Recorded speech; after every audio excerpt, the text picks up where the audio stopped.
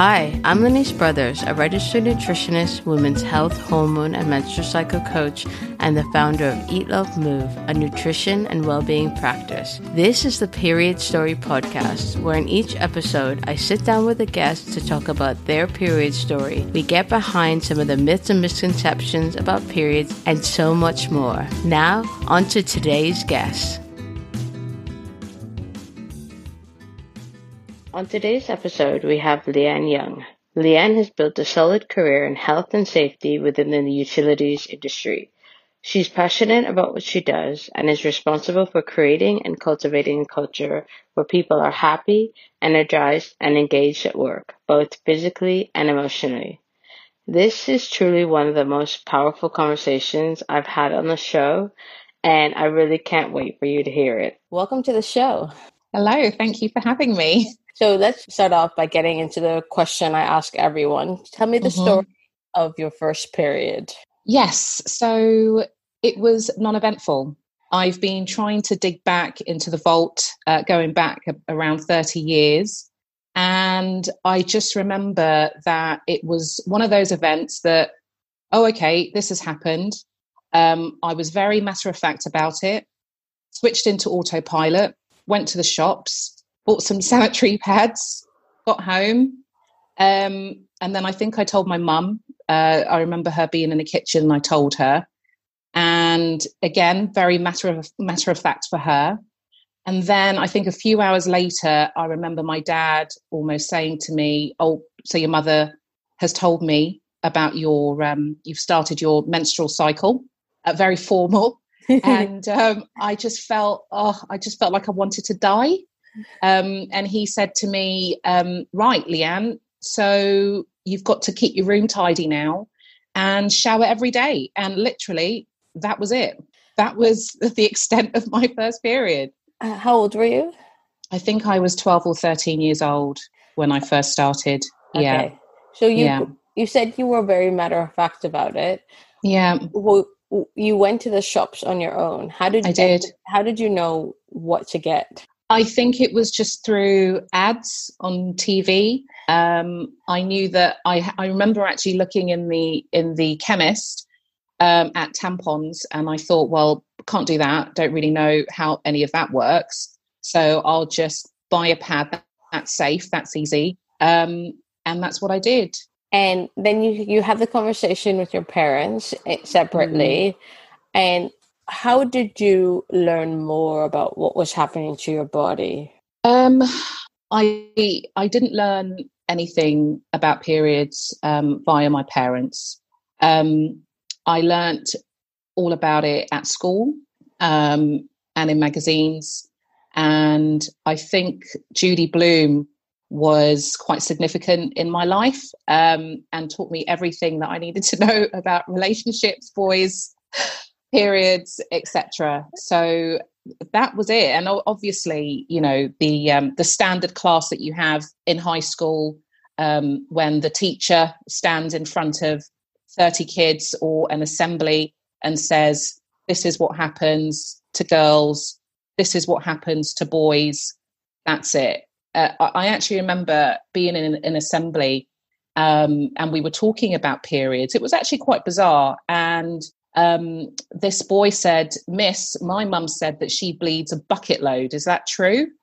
And that was the point where I learned that actually you don't bleed a bucket load. And I remember her saying that a woman bleeds probably the entire time of their period, can fill up like half a teacup of blood. And I thought, okay, I could deal with that. That was it. That was it. Literally. That's all I learned at school. The rest was with my peers. Go back to Judy Blume. Yeah. What was your favorite Judy Blume book? Are You There, God? It's Me, Margaret. Oh, that was one of my favorites too. She was quite significant in my upbringing and amongst, you know, my friends at the time. We read all the naughty bits and the things that you can't talk to your parents about. And it was really quite nice, isn't it? And it's nice to talk to your friends about things like that. And you all are sharing the same experience, aren't you, all at the same time? And it was very systematic, no issue, no drama. That was it. When you think back now to the conversations you were having with your peers, do you think about things that you said and think, wow, that was totally wrong? Or did you feel like you generally got it right? I think that I generally got it right, actually. And it was, when I think back now to my childhood, I think back very fondly because I, I sound really old saying this, but life was a lot simpler back then. Yeah, I'm only 41, but actually it was. And we spent so much time with each other and outside, away from our parents. And I remember I went to a friend's house I used to live in Bristol when I was quite young. And we were going to go swimming in Henleys Lake. And I said, oh, I can't go swimming because I'm on my period. And my friend's sister said, oh, but Leanne, you can go swimming. And I went, how can I do that? My pad's going to get soggy or something. And it's ridiculous, isn't it? But she said, oh, no, have you tried these? And I was like, no, I've never tried. And it was a tampon. And she said, look, this is what you do. And she was the older sister, right? Yeah. And she showed me the tampon and she said, this is what you do, blah, blah, blah. And it will be fine. And we can all go swimming and it'll be great. So I was like, oh, okay. And I remember feeling really nervous and thinking, oh, God, I've got to get this right. But then also I can go swimming. So I went to the bathroom, tried to figure it out, clearly did it wrong because I could feel it. Yeah. And, but I remember I went swimming. I went swimming in the lake. I didn't cough or anything just in case the damn thing popped out. But, you know, it plugged me, put a plug in it for a while. And everything was okay. And then after that point, that's when I started to use tampons a little bit more because I wasn't scared of them. Somebody had introduced them to me. And I thought, okay, here's another option. So over the years, I just started to, I suppose, build my confidence in terms of what's out there and what, could suit me, how I could continue to live the life that I was living whilst I'm on my period. So, yeah. So that was a real turning point for you, that moment with your friend's sister. And then as you got older, did your relationship with your period change? Yes and no. So like I said, it was never really a huge deal for me when I was younger because the environment was very supportive, as I said, with my friends. I felt that I was part of a club. Everyone was going through the same thing. It was fine. Things started to change for me when I got diagnosed with endometriosis. I was 21 years old when that happened. And prior to the diagnosis, I thought, what is this tummy cramp? And I thought, well, as it's down there, it must all be related to obviously my reproductive system and periods and whatever. And that's when I started to resent, I suppose, having to go through all of this, being a woman, what's all this about? And then, from dealing with excruciating pain and not understanding what that was, to then quickly being diagnosed with endometriosis, to then being provided with options, which obviously at first was medication, just to see, what happened with the meds, which was the variation of the contraceptive pill. And then that didn't work. It didn't work for me because I was very aware of how I was acting differently. The hormone changes changed me as a person. I didn't like it. I felt like I wasn't in control of me. So I said, no, I can't get on with that. And so then to go from that to, okay, well, hysterectomy. And I thought, hang on a minute, I'm 21. I'm quite pleased through my upbringing, actually, that there are certain things that I just think, well, hang on a minute. No, that's not quite right. I don't agree with that. So, but I did feel like what was happening to me at the time was awful. I hated it. And I blamed it on, sort of being a woman. Why me? It was definitely, why me? I don't want to have to deal with this. So that's when things changed for me. But then when I got the endometriosis more under control, I didn't have a hysterectomy.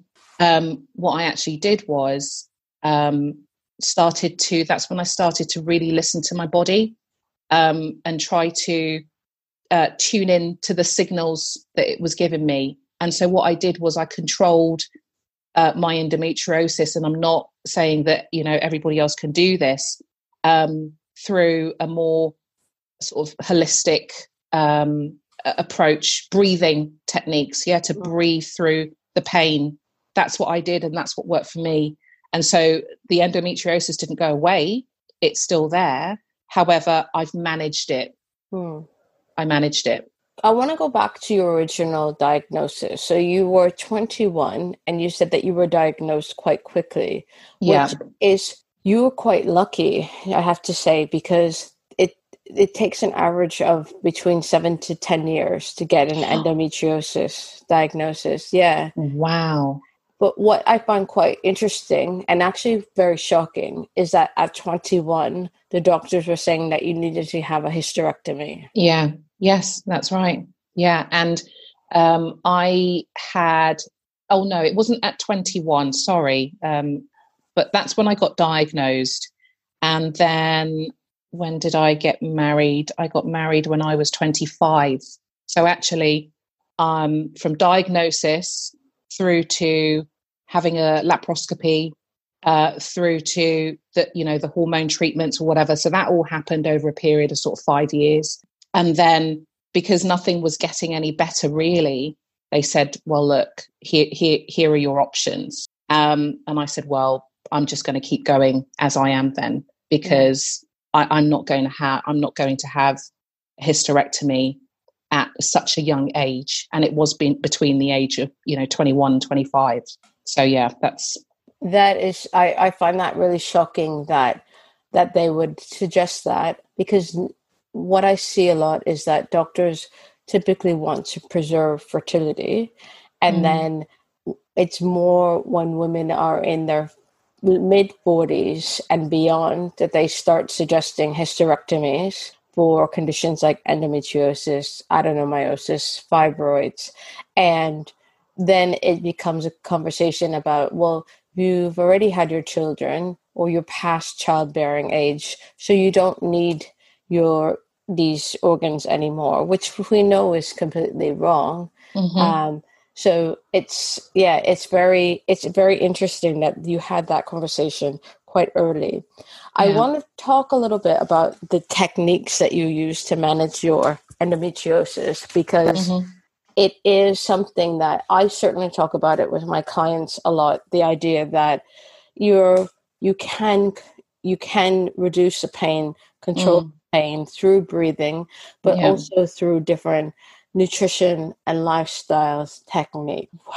Was it a case of trial and error for you to find the breathing techniques that worked for you?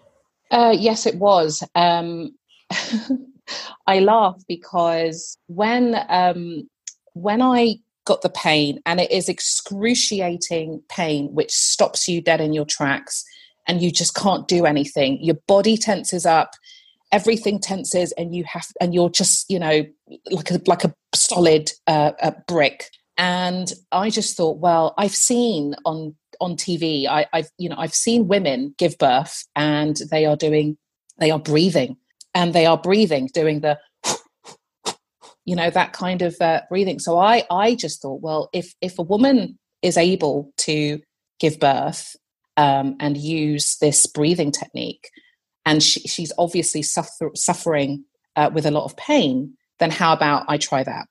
And that's what I started doing. So I'm just trying to think now whether I get any kind of initial signs. I think I kind of know when something's going to happen. And as the pain sort of hits me, I then just start that and then get slower and slower and slower until it eases and it goes. And I try as much as possible to not tense, to keep my body tense. I try to just let it go and just almost work through it. Yeah. There's so many interesting things in what you've just said there. So firstly, about breathing, we know that if we think about a practice like yoga, where breathing, so the pranayama, is a core part of the practice. And what we Mm. know is that when you regulate your breathing, so you're the inhale and the exhale, that Mhm. can shift your nervous system and Mm. calm down so many different areas, so mentally but also physically. The other thing you mentioned, which I see a lot with my clients with endometriosis, is the tensing. Yeah. And you see that they often physiotherapy is really powerful for women with endo because of that tensing and the effect that has on the pelvis, but Mm. also on a biological level, because when you're tensing, your body is using a lot of calcium, but then Hmm. when you relax, you start to use more magnesium. And Right. so that tensing, it kind of, you don't, that process of magnesium and calcium doesn't happen in the body. So, um, yeah, what you're saying is just, it aligns with so many other Oh, conversations I've thank had. God. Yeah, yeah, yeah. It's very common with women with endometriosis. They tense a lot, but then you Mm. want introduce something like um, magnesium and some physiotherapy techniques that help unwind the body a little bit. Right. It Hmm. can make a massive difference. Yeah. Yeah. I'm sure it can. Yeah.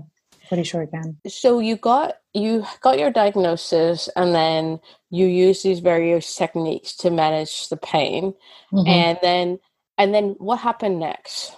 Right. So I got married, and me and my husband lived in a lovely little marriage bubble for years, which was great.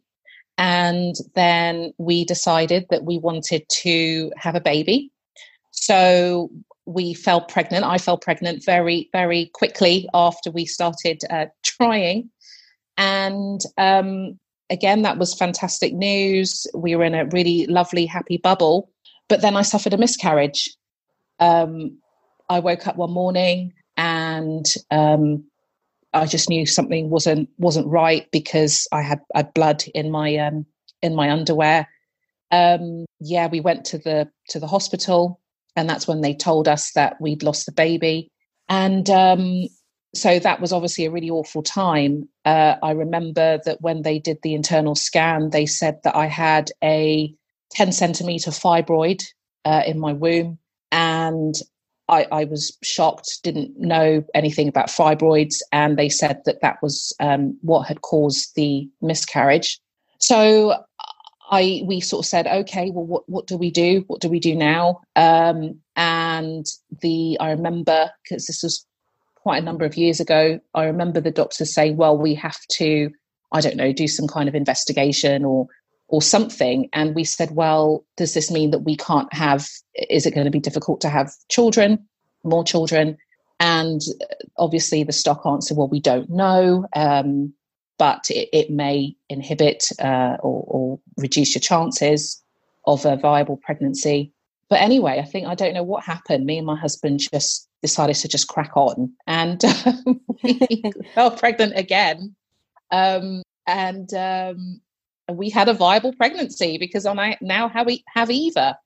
Um, but I do remember again having, well, not again, but I had a very significant bleed quite early into the pregnancy. And I thought again that I'd lost the baby, I'd lost Eva. But luckily I hadn't. And we now have a beautiful 12-year-old daughter. So yeah. So what happened with that fibroid? I don't know. But I'm sure we're going to come on to that in a minute.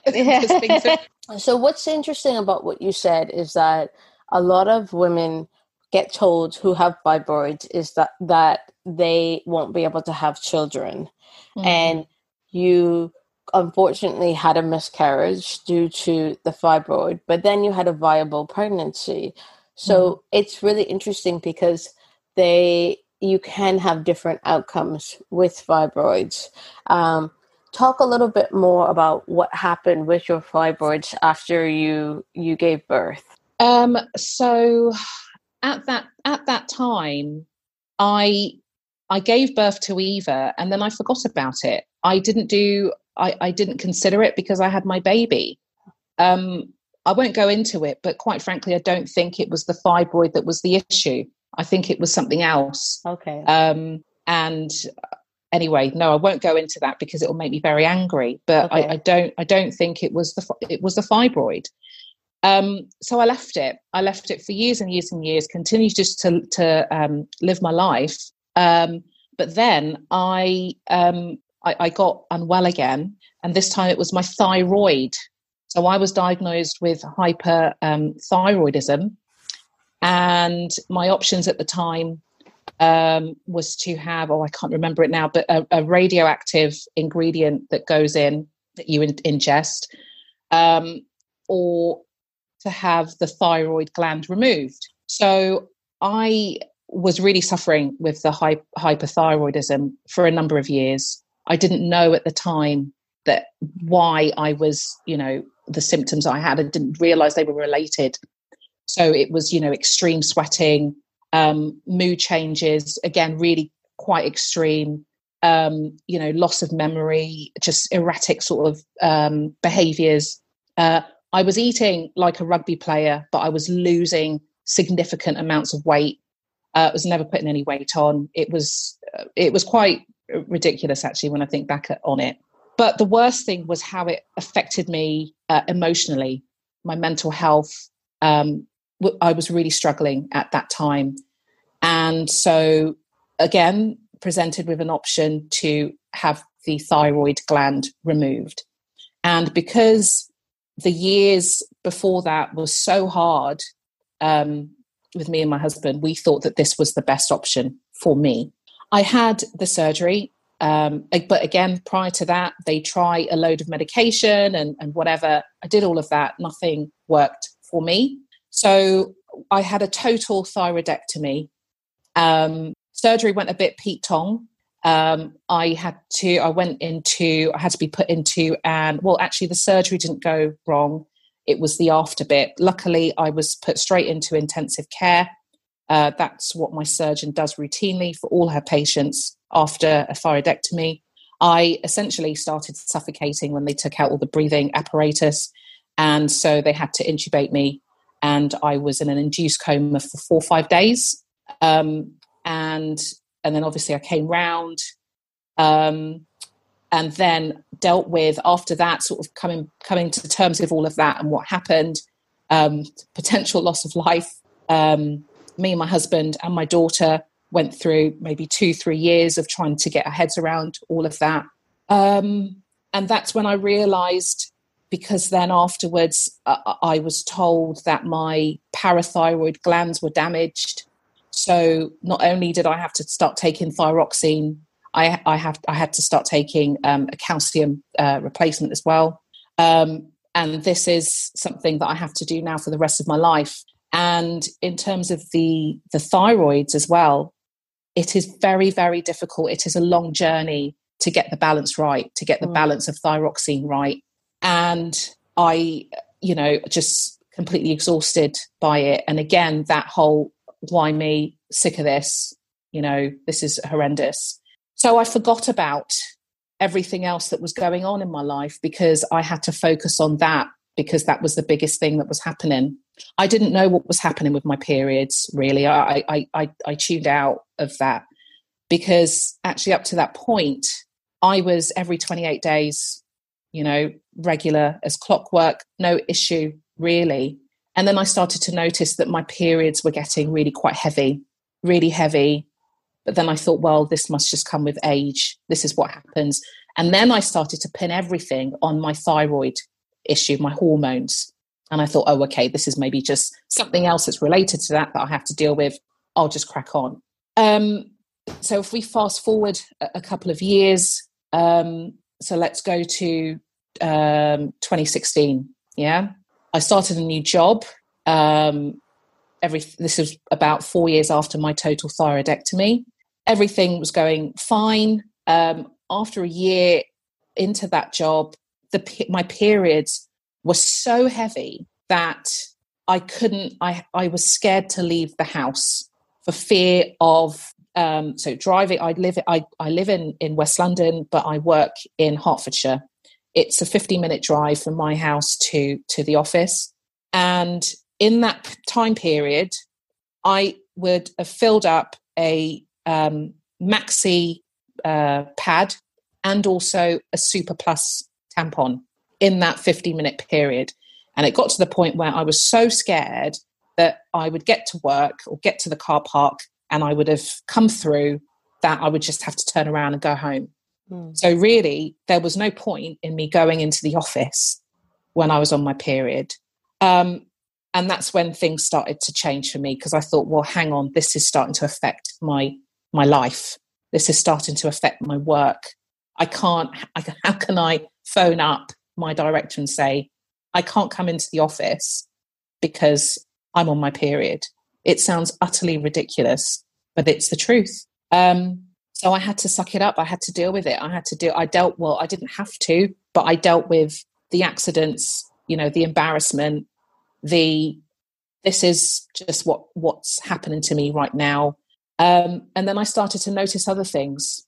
I started to notice a change in my eyesight. I'd be driving and the right side of my eye I would almost lose a bit of my peripheral vision, which started to frighten me. I started to notice that I was extremely tired. I'd go to sleep, I'd wake up, and I'd feel like I hadn't actually slept. And I thought, what the hell? What's going on? Didn't connect the dots at the time.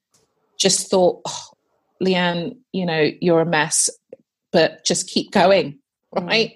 So I kept going until I just thought, no, this is probably dangerous now. Me driving, don't know what's going on. I started yoga and was loving it. Bikram yoga, absolutely fantastic for the mind and the body. Yeah. And then I started to feel really faint in the yoga classes. I just thought, what's going on? Is it because it's too hot? But hang on, I've been doing this for a while now. But literally feeling like I was just going to pass out. So I stopped going to yoga. I went to the GP.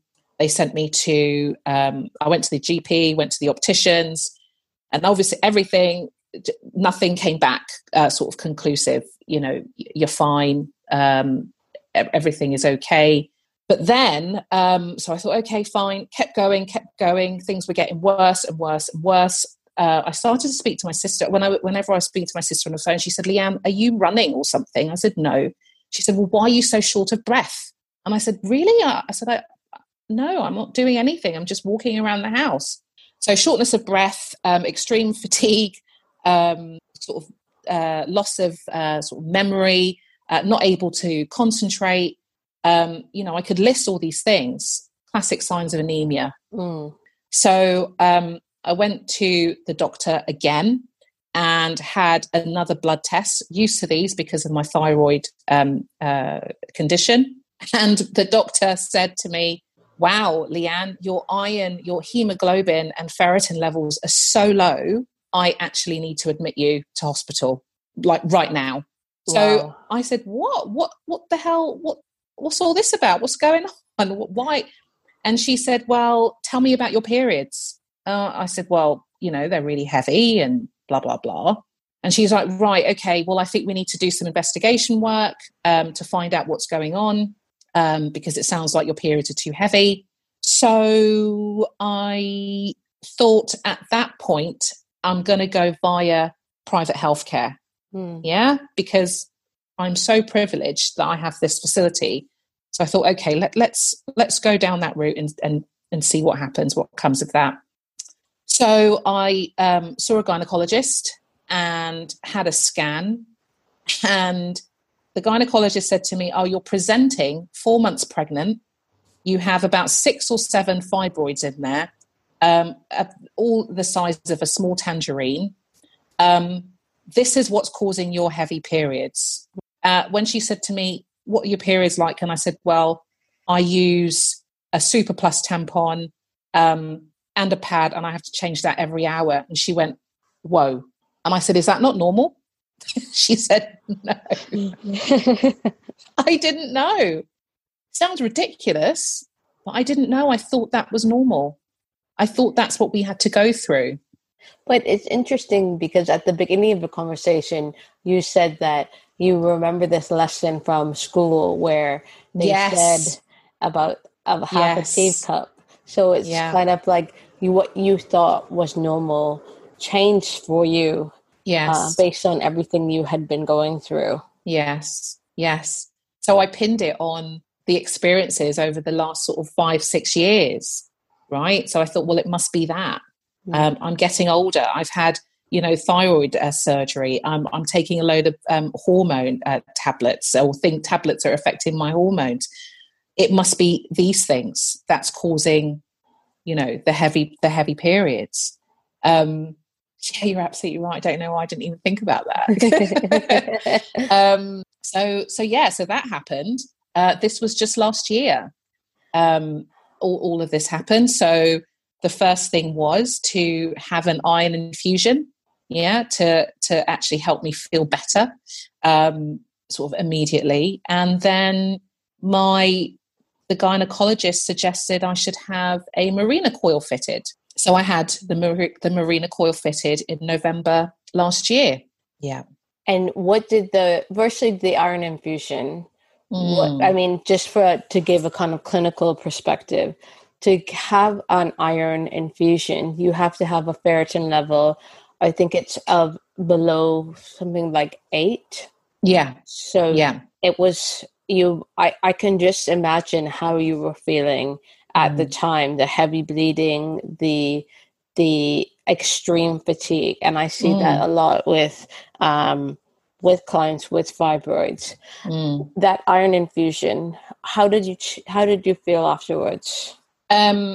So the hematologist said to me, he was a great guy. I've actually met a load of really great doctors and nurses throughout this crazy process that I've been through, crazy journey, should I say. He explained to me that I would start to feel different after 2-3 weeks, because essentially I'd be making new blood. So that would then oxygenize, I don't even know if that's a word, my body. I would just start to feel the benefits then. One of the things that I noticed, so I have suffered from anemia throughout my life, I suppose, since I started my periods. And it's always been up and down, yeah? And I have been going to GPs and saying, I'm feeling tired. Not as bad as what I've experienced recently. Really tired. Oh, yeah, you have anemia. You need to take some iron tablets.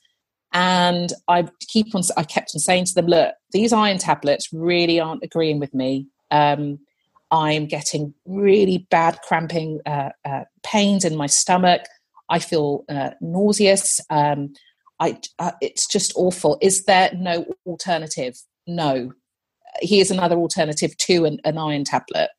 Right, okay, fine. I'll take them off you, but I won't take them. Yeah? So I tried to introduce iron-rich foods into my diet. However, those will only take you so far. Yeah? For me, again. In that whole time, I used to crunch ice. I used to eat ice, all the time. And it annoyed my entire family, right? And I thought, I don't even know why. It just felt like the most normal thing for me to do. I'd, go into the freezer, get a load of blocks of ice, sit down and just start eating all this ice, right? And the most significant change that happened to me after that iron infusion was I stopped eating ice. Right? I can't even begin to explain to you how huge this is in my life, right? Whenever you see Leanne in her comfortable space, you see Leanne with a glass of ice, right? The ice went, and I didn't, and that was a symptom. It's one of the symptoms of anemia, right? One of the weird and wonderful symptoms. That was the biggest thing that I noticed. I stopped eating ice. And then, slowly but surely, I started to get some energy back, which was quite remarkable. I was able to go for a walk to the park with my daughter without me, feeling like I was going to pass out. So yeah, it was quite a significant change. So the symptom that you mentioned, it's something called pica, where you want to eat things that are non-food related because your body has this intense need for this, whatever the mineral is. In this case, it's iron. So it's interesting. I don't see that a lot, but that's very interesting that you had that. So you had the infusion, and this was all last year. Yes. And then what did they say to you about the 6 or 7 tangerine-sized fibroids? And I just actually, for listeners who don't know what fibroids are, they are non-cancerous growths that can be in the uterus, within the muscular lining of the uterus, or on the outside of the uterus. And they can be as small as a cherry, and they can be as big as a watermelon. Yeah. So for you, what was the next step with addressing the fibroids? So the next step was addressing the bleeding. So that's why we opted to go to have the Mirena coil fitted. So the gynecologist recommended having that procedure first and actually seeing if it would stop the bleeding or reduce it significantly, because obviously then that's what was causing the anemia, which then was why I was getting tired, blah, blah, blah, blah, blah, blah. The fibroids have never caused me any pain. Yeah. So my main issue was the heavy bleeding. So that's what we thought we'd treat. So we had that. I had that done in November. So I had the Mirena coil fitted. She said the gynecologist also said that if she could, whilst she was fitting the coil, she would also try to remove any fibroids that were in the cavity of the womb. Yeah. And I thought, brilliant. Yeah. Double whammy. Excellent. Let's go with that. Came round after the surgery, and she said we couldn't, none of them were in the cavity. It was just too difficult. They're all in the lining, as you said. Subserosal, submucosal. Yeah. Couldn't be got to in that way anyway. So she said, let's just see how you go, and we'll just keep an eye on it. So I did just that. Immediately after the surgery, they give you medication, tranexamic acid I was taking to stop you from bleeding too much, so that the body doesn't distort the shape, the embedding of the coil. I stopped taking that at the start of this year, and I thought that everything was okay. I thought, okay, I can deal with this level of bleeding. It was every day, but I knew that there was a certain period that I had to go through whilst the coil embedded in my body. So I went to see the gynecologist in February this year, and I said, look, everything seems okay. So far, so good. She said, great, fine, off you go. We'll just continue to monitor. And then what I noticed was at the end of April, I was bleeding every single day. Yeah, every single day. Not really heavy, but every single day. But I thought that's okay. That this is what's supposed to happen for about 6 months, or it could happen for about 6 months. This is what I was told. You were told that you would have daily bleeding for 6 months. Yes. So okay. I thought, okay, that's fine. I'll keep going with that. But then towards the end of April, the bleeding got really, really heavy, and I don't want to put anybody off their meals if they're having meals at this time, but I started to pass blood clots the size of my palm. And I started to get really scared because I thought, I don't know if this is meant to happen. And the bleeding wouldn't stop. And it was like I was a leaking tap, but a very quick leak. So this was nothing like I'd ever experienced before. And all that I kept on thinking was, do you know what? Thank God we're in lockdown and I'm forced to stay at home, because there would be absolutely no way in the world that I could go to work or do anything right now.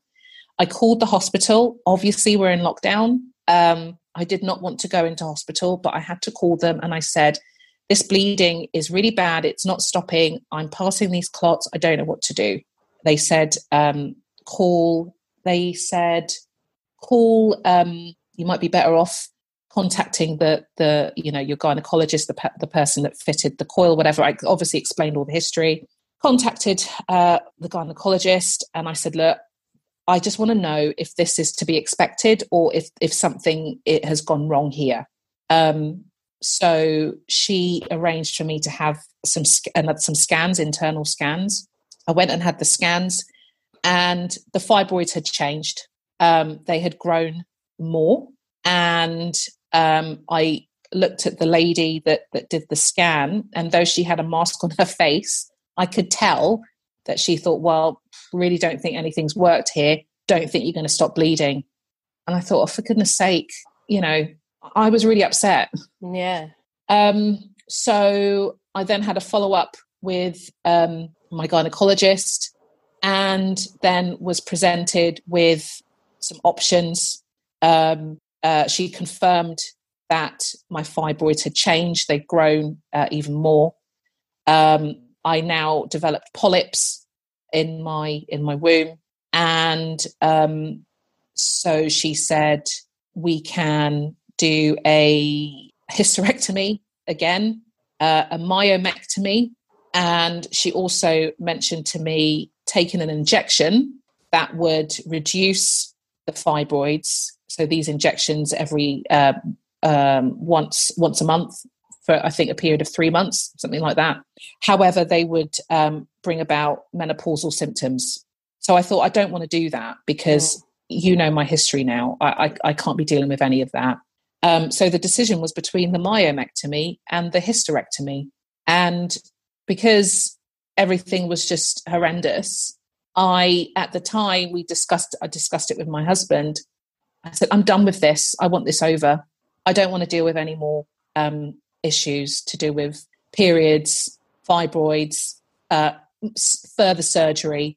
If I opted for the myomectomy, they would remove the fibroids, but then they might grow back. So there might be more surgery that follows. And I thought, I can't be dealing with that. I've done enough. So I said, I want it over. I'll go for the hysterectomy. As soon as she wrote that down, I knew that actually maybe no. Okay. But she wrote it down. I left the hospital. Me and my husband spoke, allowed everything to settle. And I think I just needed a bit more time. I started to think about my options. Is this really what I want to do? And luckily you came into my life and you suggested something that I'd never heard of, which was the UFE, uterine fibroid embolism. Mm-hmm. I emailed my consultant and I said, is this an option for me? We discussed it. She said that it could be. However, because I have multiple fibroids, I might not be the ideal candidate for that. So where are we today? I pressed pause on everything. I said to the consultant, I need more time.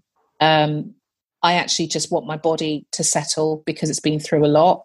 I had another iron infusion. I had that 2.5 weeks ago because obviously I know the symptoms now in terms of anemia. So I knew, you imagine if I've been bleeding since the start of the year and then, sort of mid to end April, it was a very, very heavy. I spoke to my mum and I said, Mum, this is what's happening. And she said, oh, yes, I remember, so-and-so, one of her friends suffered with fibroids and she would be bleeding like a slain mule, right? A slain mule. Wow, that's quite a graphic image. Right. And I'm thinking, oh my God, but oh my God, yes, that is exactly how I was bleeding. Yeah. Wow.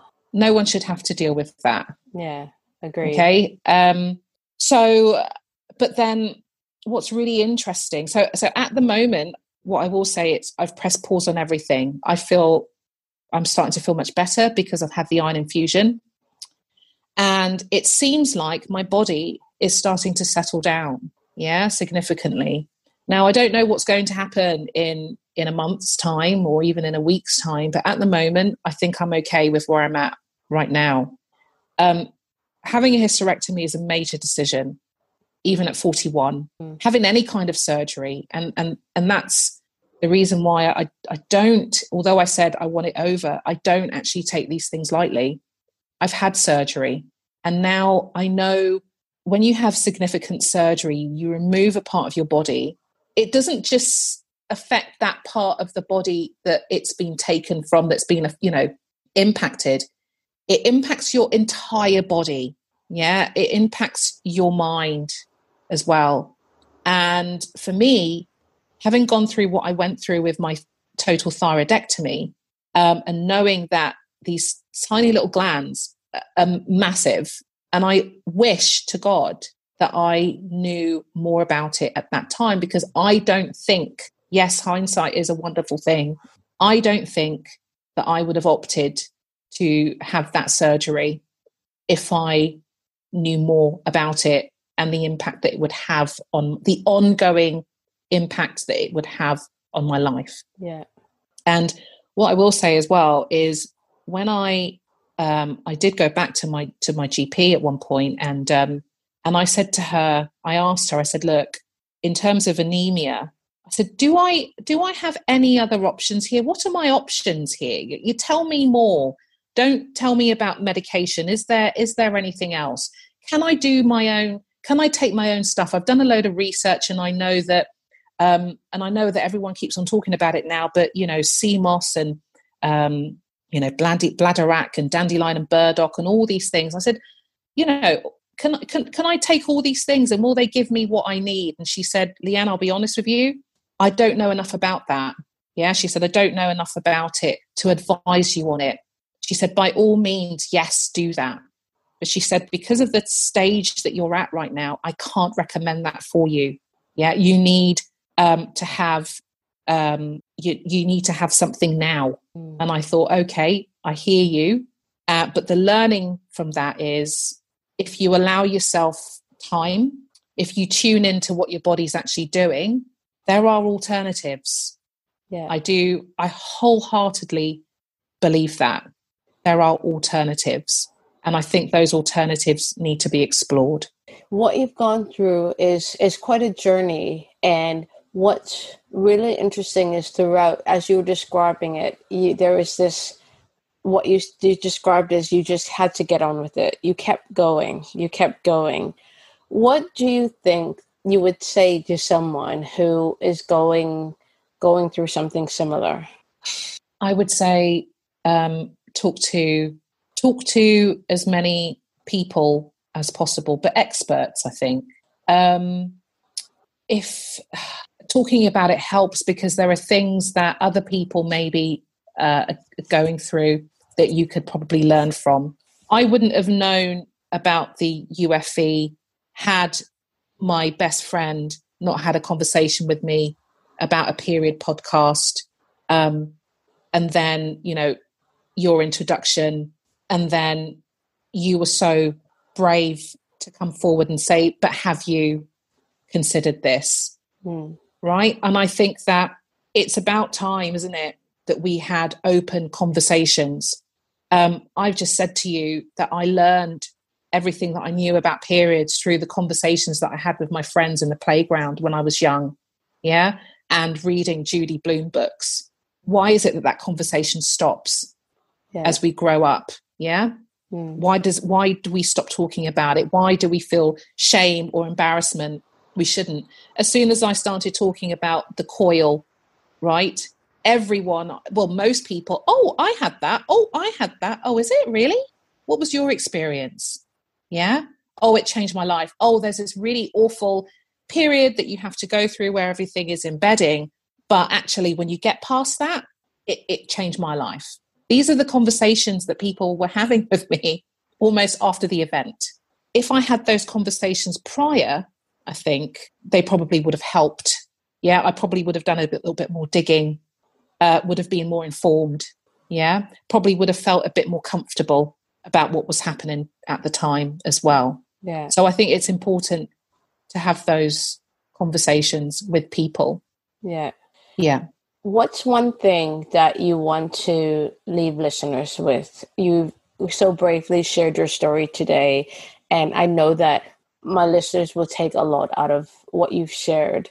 What's if you kind of had to distill everything that you've said into one thing, what would you want that to be? I think it's that we know our bodies best. Yeah.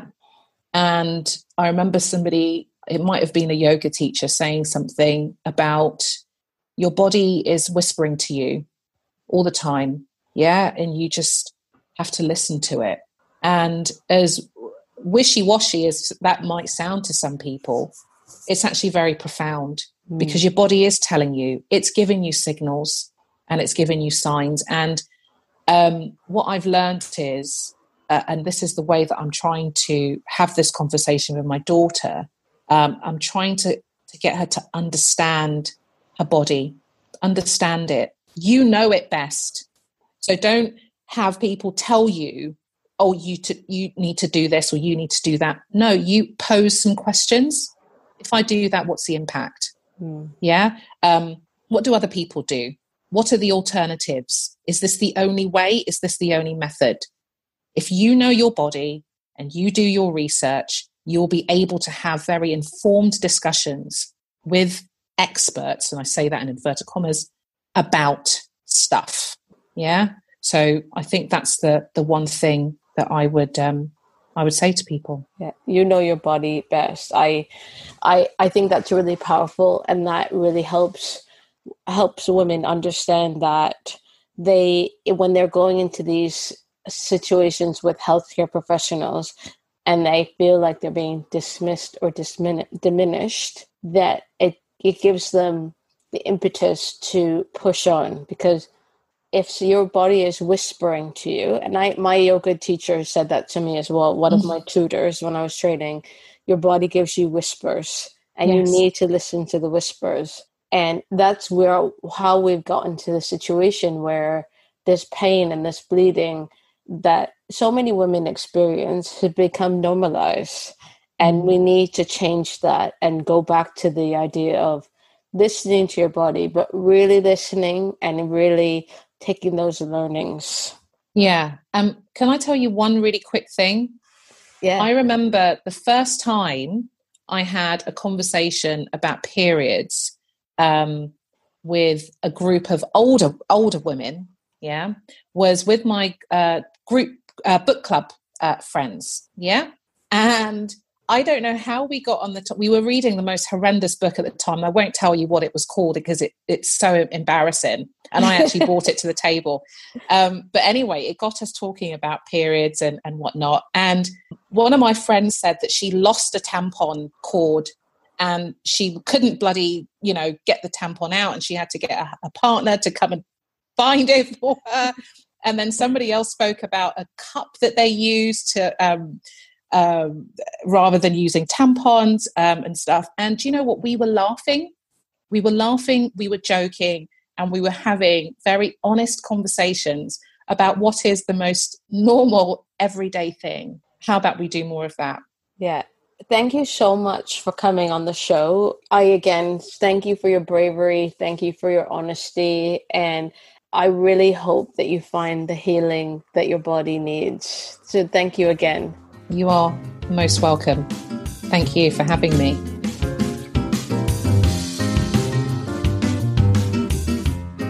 For more inspiring conversations, head over to periodstorypod.com, where we have so many more for you to peruse. If you want help with your menstrual or hormone health, email me on hello@eatlovemove.com to set up a free 30-minute hormone health review. If you like today's show, please don't forget to subscribe, rate, and review wherever you get your podcasts. Tag us, come say hi, and send in your requests for who you'd like to see on the show on Instagram and Twitter on @periodstorypod, or email us at hello@periodstorypod.com. I'm Lenise Brothers, and you've been listening to Period Story. Thank you so much for listening.